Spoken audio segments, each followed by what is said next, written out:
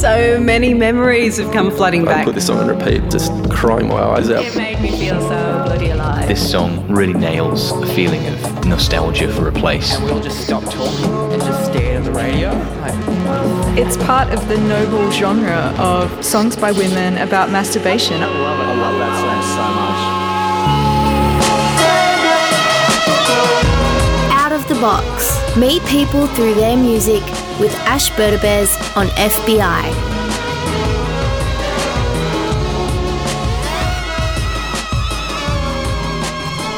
What a beautiful, crisp day to make some radio on. And thank you to Joe Brighton for texting in. So Brighton Lasands, actually. Joe just texted in to say, loved the last DJ, beautiful program. And that last DJ was Alex Pye. So you can check out all of the songs that she played throughout the hour on the website underneath her morning slot on Thursdays. And the last track she played for you was Let Me Have Just One by Isles out of Melbourne, Australia. Beautiful, beautiful song. And my guest on Out of the Box today is Nic Newling. He manages a website called Bite Back. It's a positive psychology website and a great resource for the mental health of high school aged kids. And Nic has been through quite a lot, especially during those high school years. Some of the things we talk about in the next hour are a bit intense, but that will be offset by your ridiculous taste in music, Nic Newling. Yeah, I'm quite looking forward to sharing all this nonsense, silliness, and maybe a little bit of seriousness with you. So should be quite a journey, I think so.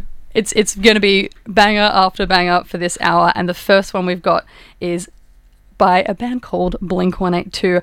Maybe you'll recall them, but I just wanted to ask you a little bit about your early life before we start playing this song, because it's a bit of an ode to a couple members in your family. Where did you grow up in Sydney, Nic? I grew up in Sydney in the Northern Beaches, and that was a pretty... well, it's a place to live that was sort of quite different to what I'm like. I'm not sort of the most like beachy kind of person, but you know, I had a lot of fun growing up. It was a bit of a simple life, but pretty happy life. Two really great parents, two really great brothers, and yeah, pretty happy little kid. Bit of a weird kid, but mostly pretty happy. Yeah. Your mum sounds pretty cool. I heard she used to kidnap you from school. She was a habitual kidnapper. Her whole thing was, well, she was totally committed to us as kids. She pretty much stopped her career in journalism to look after us and to hang out with us. She kept me back a year from starting kindy because she wanted to spend more time with me. Oh, that's so but yeah, the kidnap day thing was she just created this sort of institution of every year she'd send us to school, and on a particular day without any sort of notice, just turn up to our classroom and go, I'm kidnapping Nic or kidnapping Ben or Christopher, and then we'd just go to do something really fun. Awesome. So this one's a bit of an ode to how cool your mum is. Why are you playing this song? Yeah, cool, very cool. So we at the height of Blink-182's fame, my brother Christopher was absolutely nuts about him, and so me being a couple of years younger was also, you know, by association nuts about them as well. So I was in year 7, and we're in a family holiday up in the Gold Coast, and we heard a rumor that Blink-182, you know, the Beatles of the modern age, were staying at the same hotel we were, and so were the Chili Peppers apparently. So we were incredibly excited about this. We wanted to kind of stake them out, and so we put our detective hats on and went to the front desk. We're like, "Hey, is Blink-182 here? What room are they staying in?" Like, they're like, "Oh, damn!" Like as if yeah, no one had thought of that technique before. So we were kind of bummed we couldn't find them. But then we were moseying down to the pool, and then I see my mum sitting around the pool with a bunch of dudes and their girlfriends. And my mum's originally from America, and so she's kind of like met these 3 dudes, having no idea who they are, chatting away, saying, "Oh, what are you boys into? Oh, music. Oh, that's lovely. I'm from America as well. Isn't that great? Blah, blah, blah." And then I'm like, "Oh shit, it's Blink-182 and they're talking to my mum." So like totally embarrassed that, you know, mum like kind of walking out there like, "Mum, stop talking to Blink-182, you're making me look lame." Meanwhile, like, we're the lame ones, and mum is kind of like in with the cool crowd now.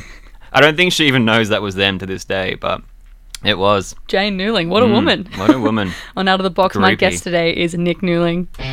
Is Blink-182?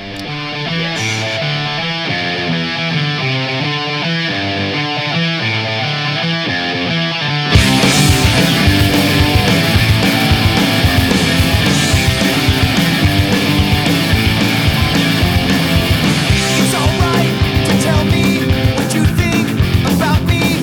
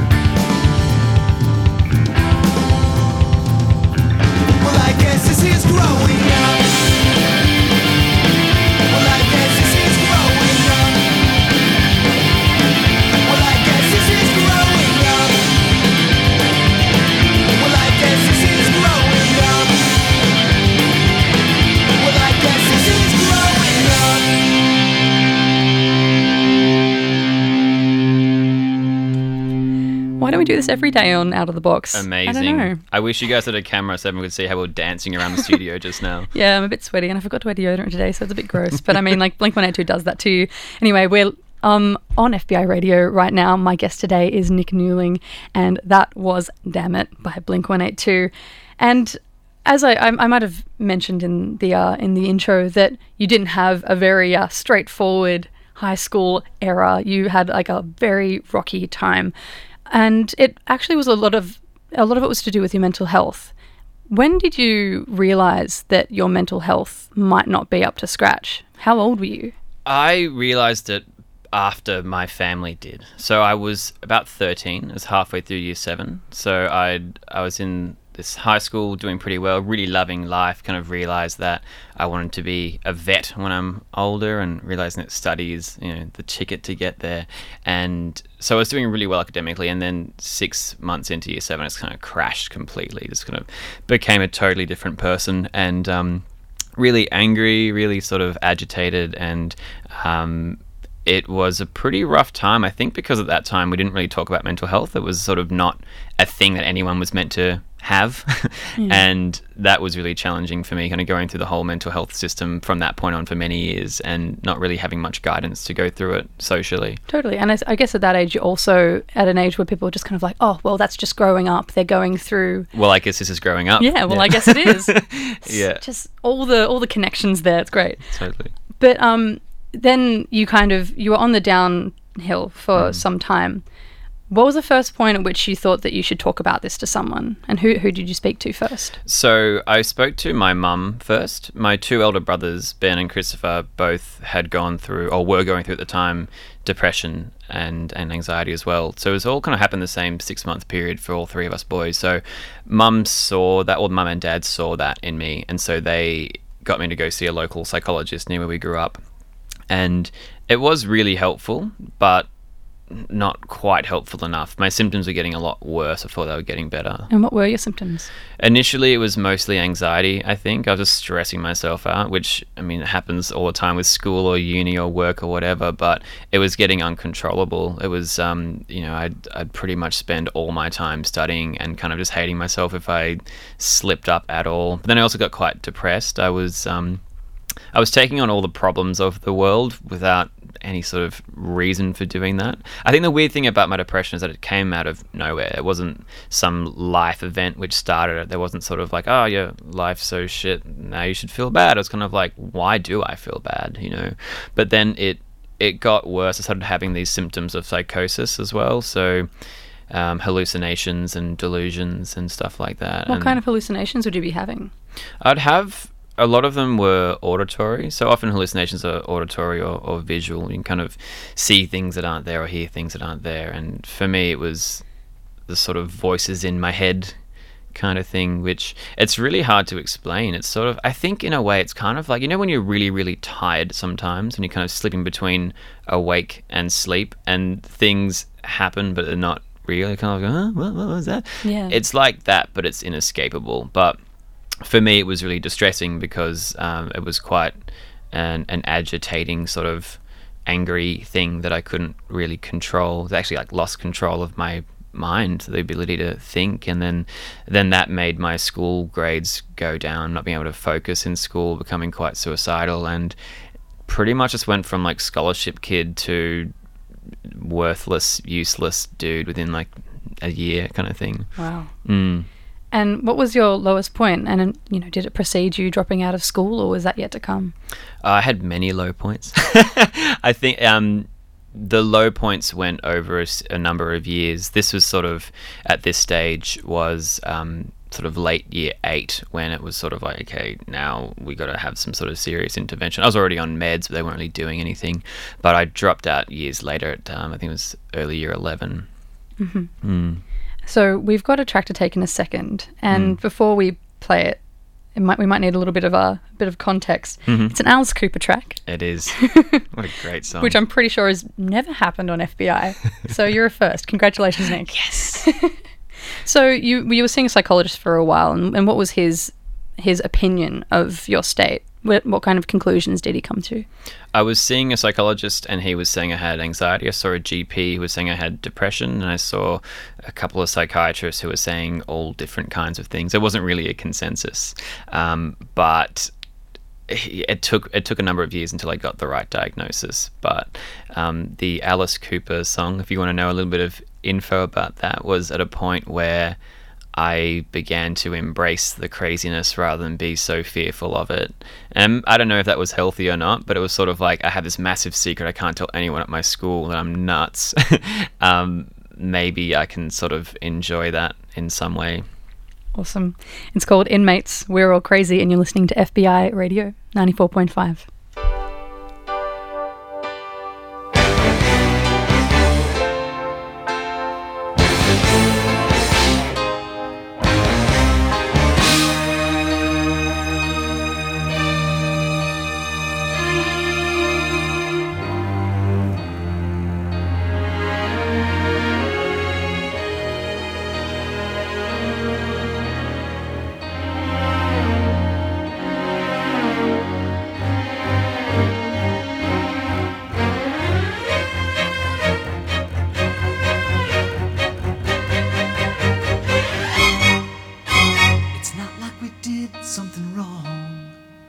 We just burned down the church while the choir within sang religious songs.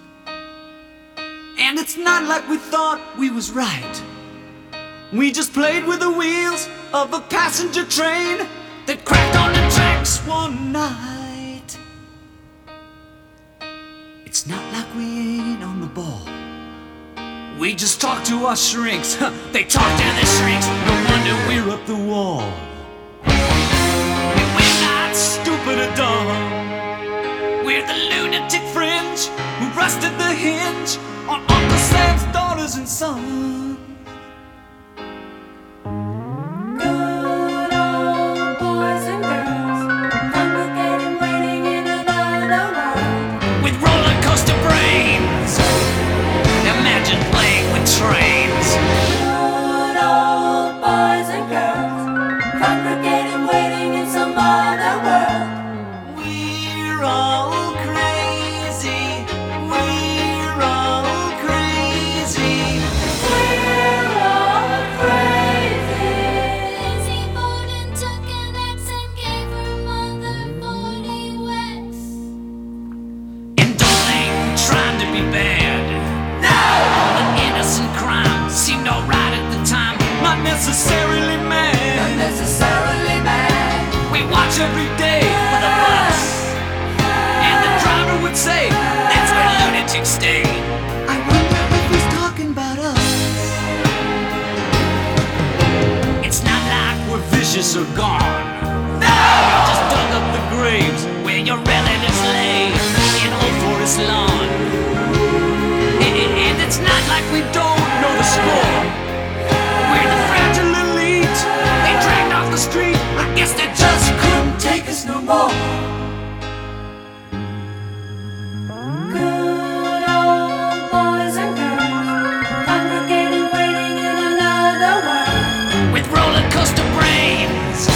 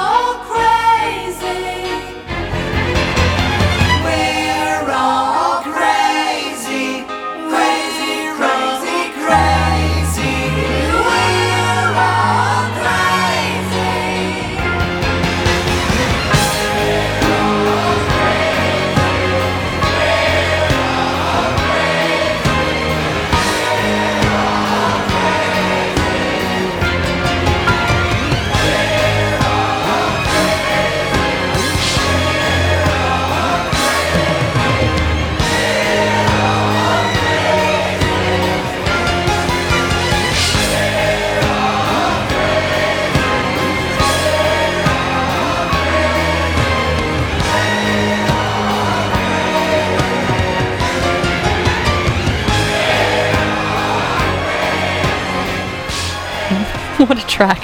It was going to be that or Crazy by Britney Spears. So. Both your anthems. Yeah, totally. So you picked this song by Alice Cooper, which is called Inmates, for more than the reason that it's a celebration of being crazy. So you, at this time in your life, you were how old when you were? I was 14 then. Yeah, 14. Yeah. And it was not okay to stay in school at this point. So where did you end up going in order to get the treatment that you needed? I was really struggling to get the right treatment, and through no lack of trying. My parents were really helpful, family was really helpful, school was really helpful as well, but it just seemed like nothing was working. It just seemed we couldn't get the right diagnosis, and because I was getting a lot worse and increasingly talking about suicide and just being further and further detached from reality, it was decided that I would go to an adolescent psychiatric ward in Sydney. So that would mean being pulled out of school and going there full time, and so I was really, really anxious going into it because it's just so foreign, it's so scary. It's like everything I know in my school, I got all my friends here and blah blah. Didn't entirely fit into that school anyway. I'm not the most like sporty blokey person, but I still really liked it. I liked the comfort of it. So going to this place called Rivendell, the psych ward, was incredibly intimidating because I had to make a whole bunch of new friends and I didn't know what they'd be like. And I remember one of the most vivid memories I have of going there was the very first day I was walking up this driveway. This beautiful, beautiful old big building, and it was an old convalescent hospital, I think in like the World War I or whatever. And on the Parramatta River, I think it is. Yeah. And Marie Bashir sort of turned it into this sanctuary for young people. And I was so scared. And then there's this girl who I'm still really, really close friends with all these years later who came up to me and keeping in mind how much stigma was holding me back, how scared I was of talking about it to my mates because I would think I'm a lunatic. She was just like, hey, what's your name, blah, blah, blah. I'm like, I'm Nick, blah, blah. And she's like, what are you here for? I'm like, like psychosis. She's like, I'm here for depression. Do you want to go on the trampoline? I was like, yeah. That's like, you don't hate me for that? It's like, no, that's all I know. So what I got out of that was I had permission to speak for the first time about it. I was always hiding it, and it's one of those rare areas of medicine where the only way we really treat it is by talking and listening. There's no blood test or brain scans or whatever. So I think I learned how to talk about it in that time. But at the same time, it was horrible because I wasn't getting better. And a lot of these kids around me became new friends, and I learned so much about myself and about them, and people with different cultures and religions and sexual orientations and ages and all that sort of stuff. So it was just eye-opening. It was brilliant. But at the same time, I just hated myself and I hated life. And I gave up hope in that place because I was originally meant to go there for a few months. And then it became 9 months and I didn't get any better and everyone else was. At what point did you realise you're not just going to be here for a couple of months? I realised that as soon as it got to that barrier of 2 or 3 months, meant to be like one school term, and I was probably worse. I was more suicidal and medication wasn't working, so they kind of just said, well, give another term.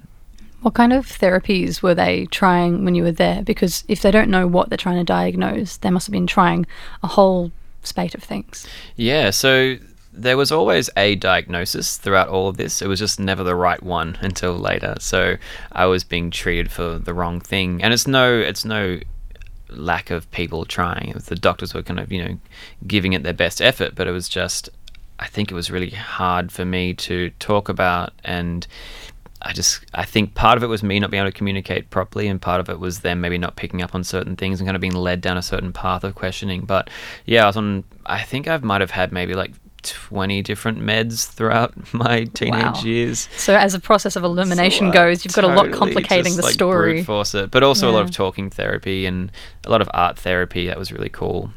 And ECT, what does that stand for?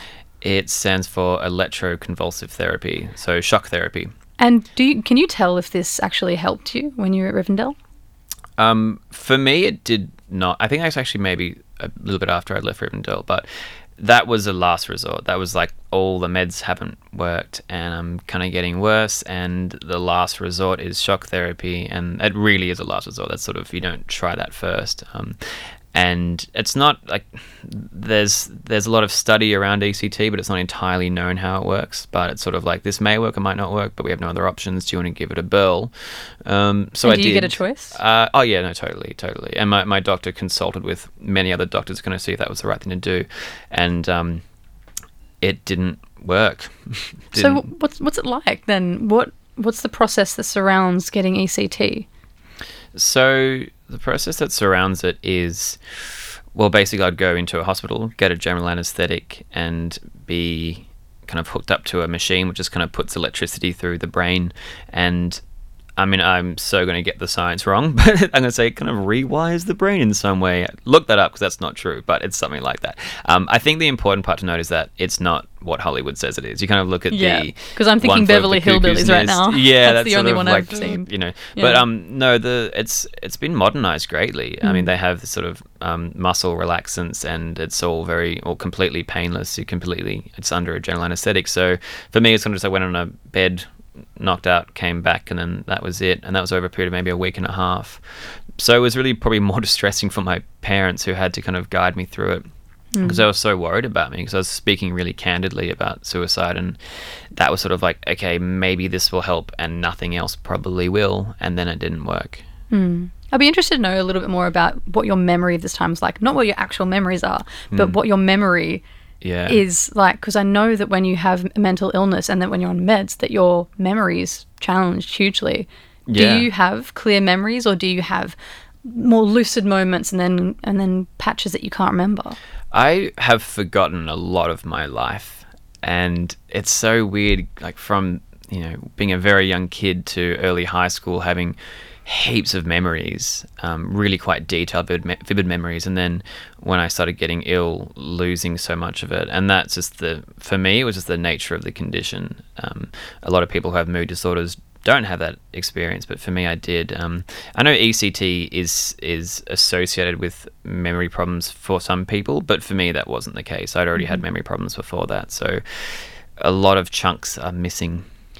So we'll find out a bit more about your actual diagnosis in a second after this song. But first I want to actually play the song and ask you why. Why Time Warp from the Rocky Horror Picture Show? Is this the weirdest mix of songs you've ever had? Yes, like I can safely say that it is. I'm happy to hear that. And it's going to get weirder. So, I mean, if you're not digging the playlist already, you'll love it. What's going to happen next? Time Warp was... again, kind of experiencing a whole bunch of different stuff that's not, you know, rugby and cricket in this place. It was a song that all the kids would play on the stereo, and they just put the Rocky Horror Picture Show on the telly in the break room and just play it and dance around. I was just like, what is this crazy place? Like, I sort of began to embrace the nonsense, and I was like, this is kind of fun. And I think, like, you look at the clip of it, and it's a whole bunch of people dancing around having a good time, and Rivendell was both the best and the worst for me, but that pretty much sums up what the fun parts were like. All right, you listen to FBI 94.5. My guest on Out of the Box today is Nic Newling. My name's Ash Berdabez, and here is Time Warp from the Rocky Horror Picture Show. I just love that this is happening. This is so good. It's astounding. Time is fleeting. Madness takes its toll. But listen closely. Not for very much longer. I've got to keep control. I remember doing the time warp, drinking those moments when the blackness would hit me and the void would be calling. Let's do the time warp again. Let's do the time warp again. It's just a jump to the left. With your hands on your hips.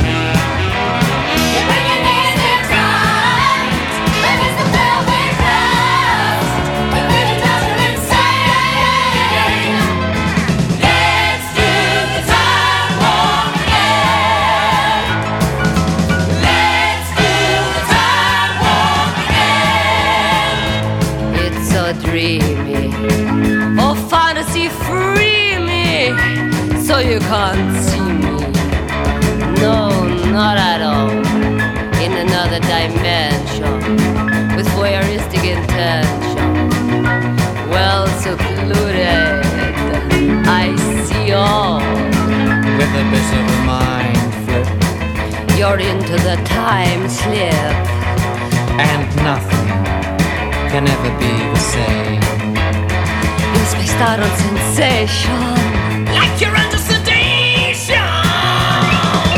Let's do the time warp again. Let's do the time warp again. Well, I was walking down the street just a having a think, when a stinky big guy gave me an evil wink. He shook me up, he took me by surprise. He had a pickup truck and the devil's eyes. He stared at me and I felt a change. Time and nothing never would again. Let's do the time warp again. Let's do the time warp again. It's just a jump to the left.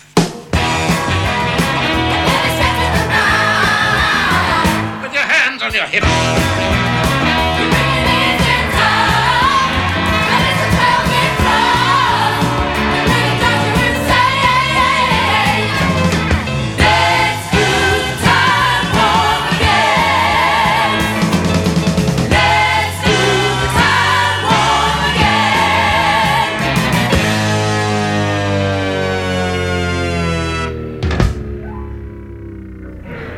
I've got such a clear mental image of my guest on Out of the Box today, Nic Newling, dancing around with a lot of other mentally ill kids in Rivendell, just having a really great time amongst all of the otherwise kind of crazy times. It's just having a good crazy time. It's having a great crazy time, embracing it as much as one can. It's fantastic. And yes, that was Time Warp from Rocky Horror Picture Show, one of those songs that really doesn't need an introduction.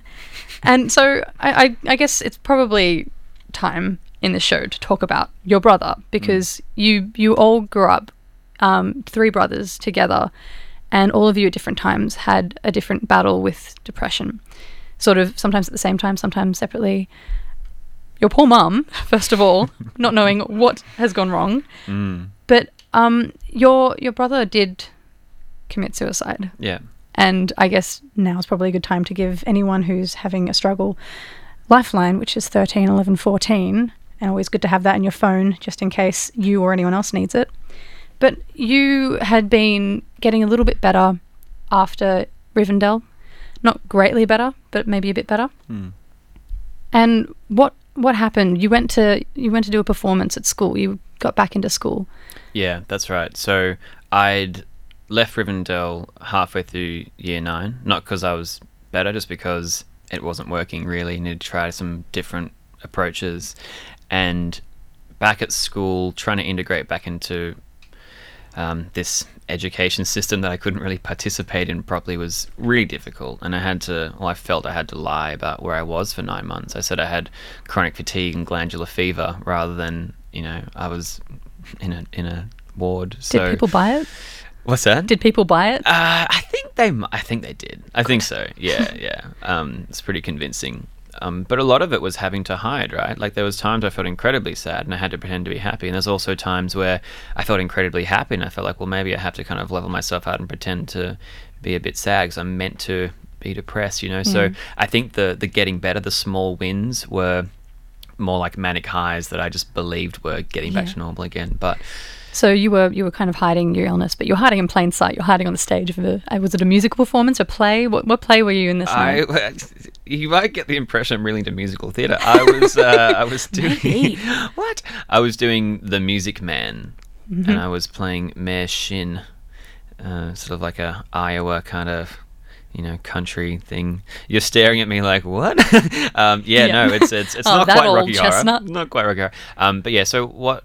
To give you a little bit of a context of what my brother was up to in his life, he was really into his rugby, very much the kind of jock alpha male dude. I really looked up to him greatly. He's really, really cool kind of person, and he was struggling more than we thought he was. He was being treated for depression. He was on meds, seeing a doctor, but he never spoke about suicide, where I was really, really candid about it. I'd speak about it quite a lot to my mum. I'd sort of tell her that that's on the cards, that the only thing really holding me back is that preemptive guilt of what it would do to my family. And, I'd sort of say things to her like, when this happens, you'll have to sell the house because you'll see me in every room. And I actually asked for permission at one stage to do it, and obviously she said no. But my brother never spoke about it to his doctors or to us. He was, I think, a lot more private about it because he was more scared of what would happen to him socially. I think he had more to lose socially. He was a bit more of a tough dude.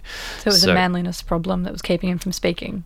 Totally. I think that was a big part of it. And I think also he was just very anxious. He was very scared, but didn't want to show that. Didn't want to show any flaws, any cracks. So I was doing a play one night and I came home and it was just the worst point in my life at that point. It was, for whatever reason, having a great sort of time doing this play, and then I came back and just sunk into a low. And I was lying in bed by myself and just had the phone next to me, the old cordless landline phone, and I called a mental health. I think it might have been Lifeline or Kids Helpline maybe, and I hadn't done that before. I hadn't felt a need to, 11:30 at night say, this is way too much and now it's over. And that's what I had to do that night. And so they were really, really helpful. I have a lot of respect for those sort of mental health services, and they helped me through it. And what kind of things do you remember them saying? Is it a clear memory? Not at all. I don't even remember the conversation. I remember it was helpful and comforting and got me out of that space, but I don't remember anything about it. And I went to sleep, and the next day woke up with... I remember this morning very well because the light was pouring in through my curtains, and usually, because I lived quite far away from school, I'd usually be woken up at like 6 o'clock in the morning when it's dark, and I'm like, "Meh," and I was on such heavy meds, I was like, "Meh," for like 5 more hours of tiredness. But this morning, I wasn't woken up, and I was like, oh, that's weird. And the phone was next to me, and my account of this differs slightly to Mum's. I'm probably wrong in my memory of it, but what I think happened was, the phone rang and it was some doctor who's like, you gotta put your mum on the phone. I'm like, man. He's like, just write my number down. It's really important. Your mum calls me. I'm like, okay, fine, whatever. And then I went downstairs, and then my mum and dad and my other brother was sitting there, and they sat me down and told me that my brother Christopher had killed himself pretty much the exact same time that I was at my lowest.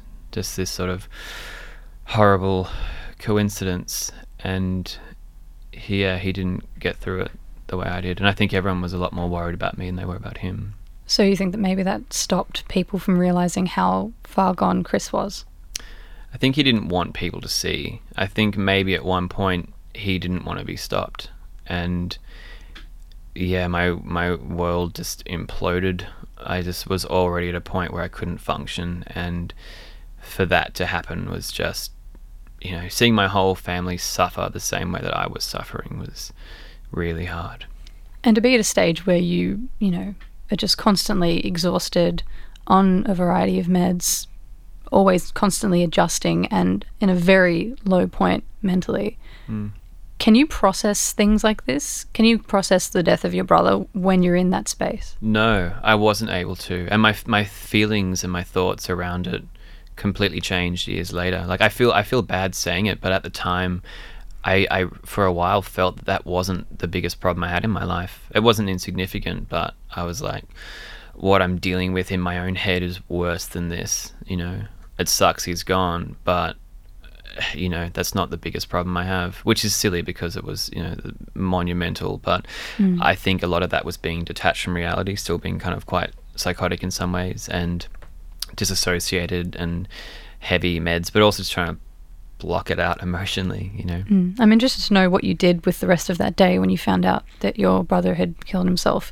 How did you spend the rest of that day? What were your things that you had to do?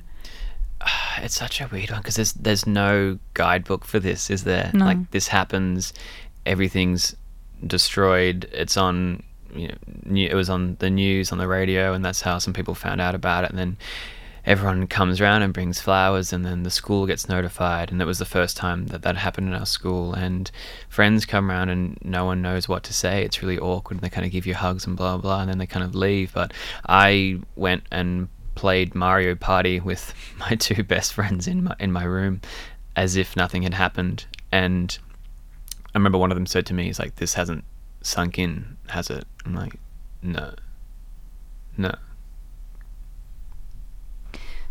So have you ever been able to properly grieve, or do you feel like grieving properly is tied to the time when someone dies? It took me a long time, but yes, I have. I've grieved and I've healed, and I don't believe it ever goes away entirely, but the best I have done with that is turn it into something that can help me and other people, I hope. But I felt left out of the grieving process. There was a memorial service at the school, and then there was, the community kind of came together and tried to, do a whole lot of nice things for each other, but I felt left out. And then eventually my memories started fading and I just kind of forgot him. It's interesting that you were on the phone to Lifeline when your brother was potentially taking his life. Yeah. And I guess that's a huge part of what saved you. So totally. If you're listening, and it's always good to have Lifeline on 13, 11, 14 in your phone for yourself or for anyone else who might need it. We've got a track to take for the moment by Evanescence. Beautiful one. Beautiful and sad one. Which one do we have? I'm totally going to cry. It's called Hello. And just listen to it. That's my introduction to it.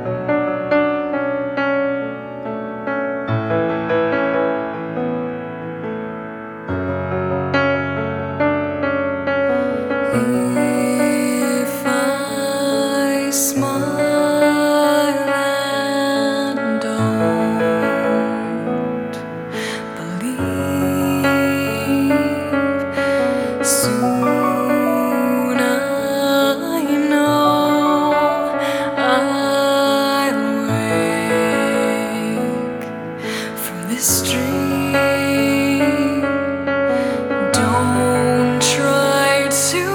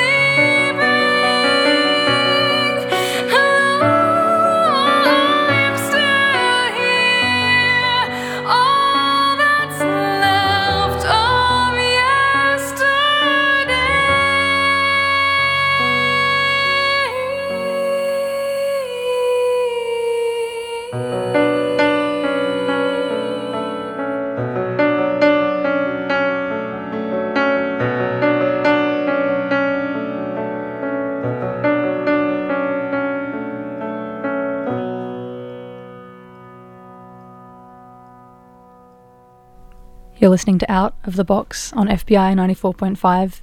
My guest today is Nic Newling, and he brought on that song by Evanescence called Hello.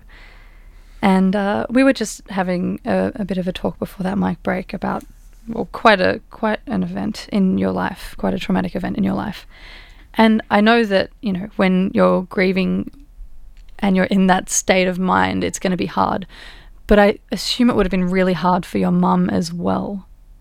I kind of want to know a little bit about yourself and your mum dealing with it together.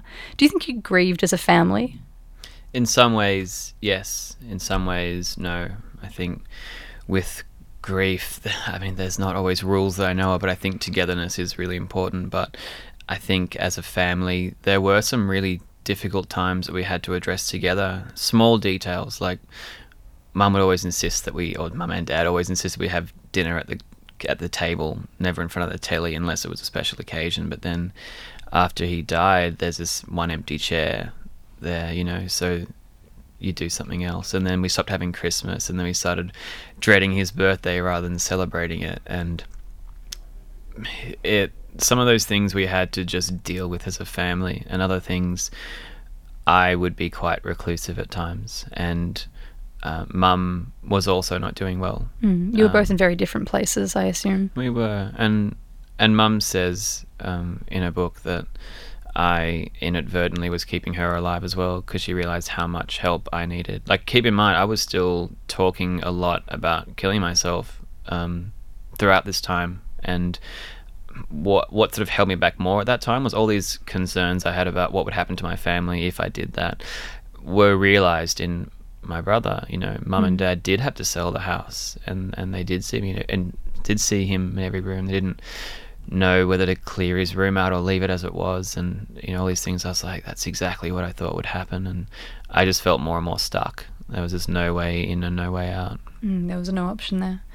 Your mum was actually considering suicide at points, wasn't she? She was, yeah. And she says that you kept her alive. Yeah. I don't know if I credit myself like that, but yeah, she does. I think you definitely out of necessity. It sounds like you kept each other alive. I was a bit of a handful. Yeah, but I had to go to. I actually got a lot worse before I got better, and I think that. I mean, it took a bit of time, but I think that was a bit of a turning point. But I had to go to another ward around that time. I had to go to a locked ward for about 3 months, and I was pretty much just in ICU on suicide watch. And yeah, I mean, it's just so funny thinking about this now, because my life is really, really good now. It's a complete opposite of this. Well, that's the thing. I just met you in the street the other day. This is how this show came to be. Shah, who does Wednesday Arvos, just said, "This guy is a great bloke. You should have him on your show." Yeah, it was this perfect match accidentally outside Caltex. And we had the most overjoyed chat of all time. We did, didn't we? And look at where we are now. Look what happens now. But I did want to know a little bit about, you know, you never got that diagnosis. All throughout those high school years, it seems like it took forever and ever and ever to just keep you alive. What was the turning point that gave you a hint that could give you a diagnosis? It was actually almost accidental, but not quite. I'd seen, I guess, maybe 10 doctors throughout this time. I was in late year 10. So my brother died when I was 16. He was just shy of 18, and I was in a ward maybe a couple of months after that. And the doctor I had who was treating me for the last sort of 9 months leading up to that was very honest in saying, "I think you have this, but I don't know, but I'm going to stick with you until I know," sort of thing, not just going to palm you off. And he did the rounds of the ward and just witnessed me having a manic high. Which takes the shape of what? Which can look like lots of different things for different people, but it's essentially part of bipolar disorder, which is when you have depression, but also the opposite of depression, the highs and the lows. And for me, it was being very creative, very kind of like not sleeping for days and frantically sort of like making stuff, whether it was like animating stuff or, you know, drawing or writing or whatever. And like in this ward though, like that, I wasn't even allowed to have my computer cord, you know, but he just kind of walked in and saw me doing that, and he's like, "Oh, you're having a high." I'm like, "No, this is me being back to normal. The meds are working," you know. So there were so many little hints of hope along the way, which were actually symptomatic of a condition where I just thought, "Oh, I'm back to my old self again." But as soon as he saw that, he's like, that never came up in our conversations in a clinical setting. And I was like, I just didn't know that was a symptom. You know? I remember having someone on the show, Jazz Twimlow, who also has bipolar disorder, and he says, you never want to say, go to the doctor and say, Doc, I'm just feeling really happy and creative. Yeah. Is there a cure for that? Yeah. Can you fix my elation and glee? I feel too good. Yeah, exactly. Yeah. So when that happened, I went on a different combination of meds, and within a few months I was feeling heaps better, which was obviously wonderful, but also frustrating that happened in year 11, not year 7. Yeah.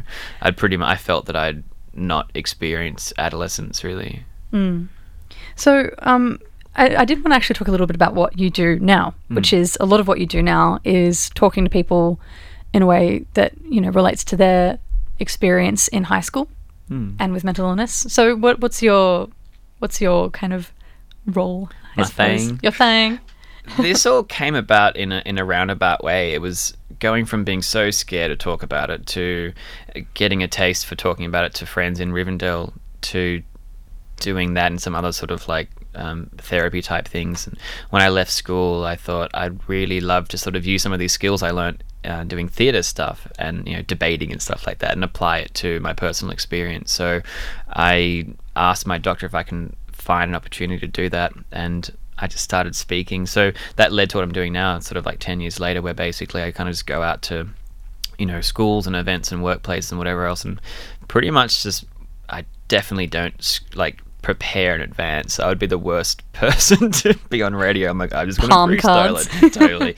And I just basically talk about what happened and what that's like and how things have gotten better, and hopefully provide a bit of hope. And the goal really is to reduce the barriers of entry into seeking help, and there's a lot of them for people. Yeah, especially when you're in high school. I mean, I can't remember learning anything about mental illness in high school, so I'm sure you're a big advocate for that happening. Totally. Yeah, and also just kind of saying that, this sort of gender nonsense of, or even outside of that, it's kind of saying that it makes you're a weak person if you have a mental illness. I'm like, no, you're a brave person for getting through it and getting help, Totally. Yeah. Now, you have throughout all this come to do some walking, some gallivanting around the globe. I have frolicked. You have frolicked a mountain or two. Oh boy, have you ever. Now, what's going to come out of this is that you guys are going to hear a musical track in a second.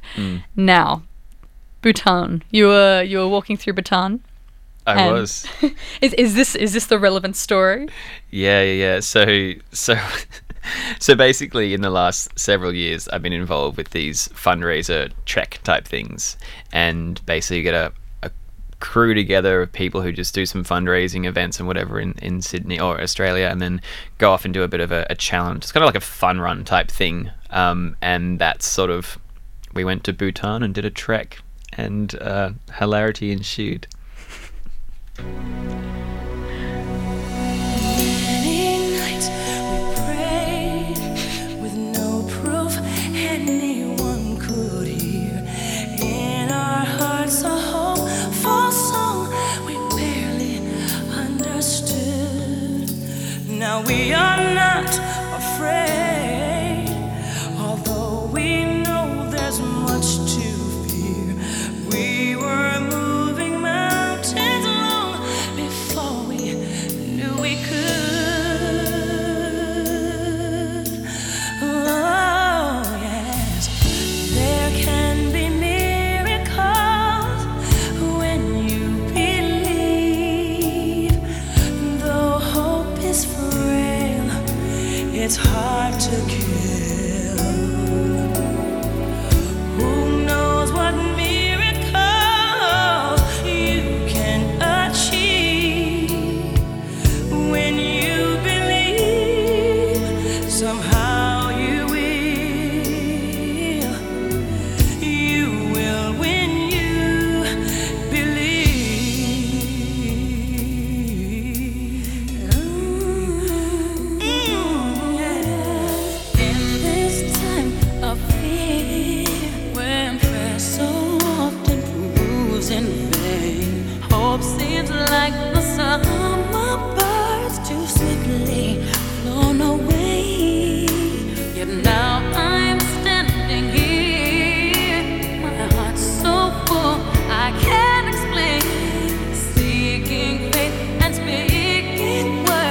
I never thought I'd take.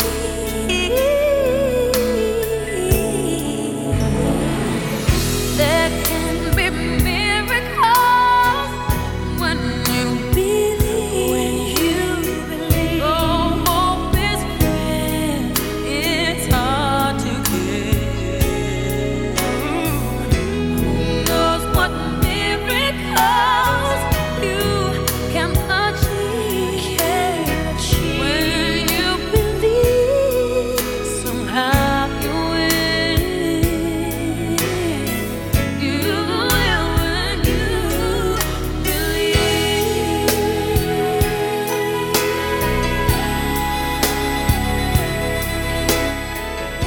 Okay, that was a little bit shameless. So that's Mariah Carey. Totally relevant to play that now that she's dating James Packer. Brought in by my guest today, which is Nic Newling. So originally that is from Prince of Egypt, and then they just covered it and got their egos all over it. Totally. And I love how we've had so much fun talking that we're almost at the end. I feel like we need, like, there's a whole story behind that, but Yeah, which would go for quite a while, and we've got 3 minutes to But I'll anything to just be out tell of you here. basically that the idea of that was that it was sort of an overstated, look at this lovely vista opening up, and let's just kind of overstate and sing this silly song. And Anything good happens, and then you start singing There Can Be Miracles. anything at all, yes. So actually what I want to know now is a little bit more about where you're at the moment. What are you putting together? Because our next song is quite the banger. Okay, I'll just fade that one out. It's got to happen.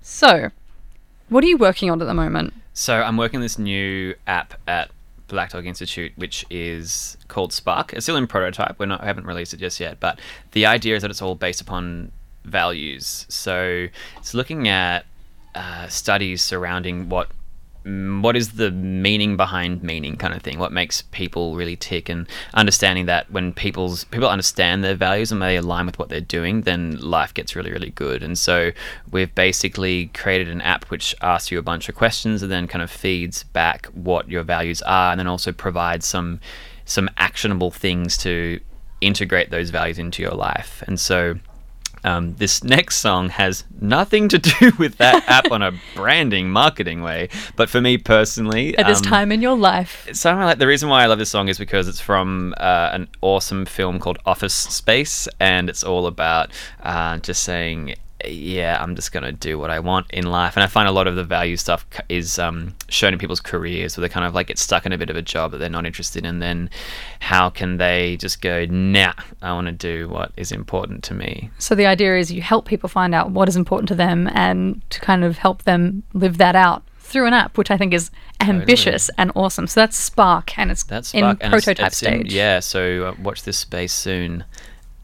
Yeah. All right. Well, that's all we have time for. all we got. On Out of the Box, Nic Newling has been my guest today. I've had such a great time talking to you, Nick. That was really great. Thank you so much for having me. Let's It's been hang out awesome. all the time. We should definitely do that. Yeah. All right, so here it is. Damn, it feels good to be a gangster. It does. And a big fat language warning on this one. On Out of the Box.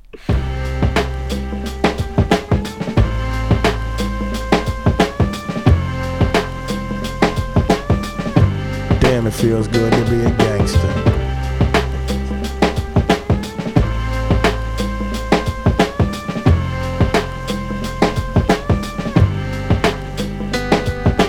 Damn, it feels good to be a gangster. A real gangster ass nigga plays his cards right. A real gangster ass nigga never runs his fucking mouth, cause real gangster ass niggas don't start fights. And niggas always got a high cap, showing all his boys how he shot him.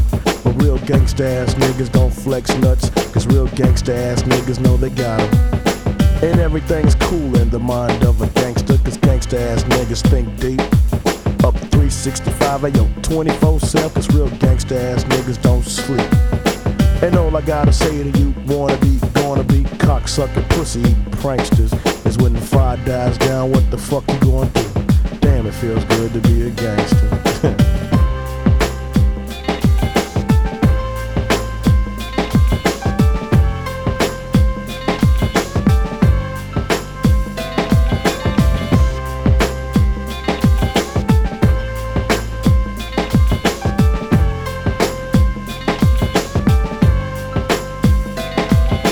Damn, it feels good to be a gangster, feeding the poor and helping out with their bills. Although I was born in Jamaica, now I'm in the US making deals.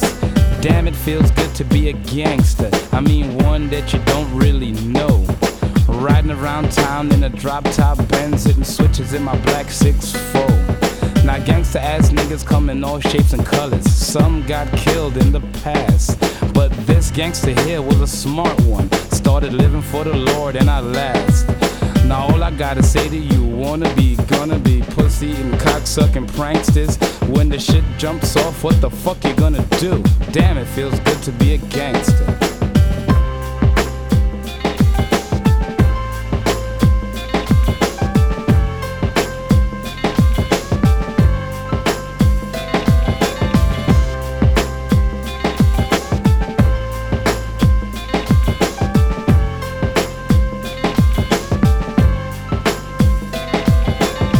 It feels good to be a gangster. A real gangster ass nigga knows the play.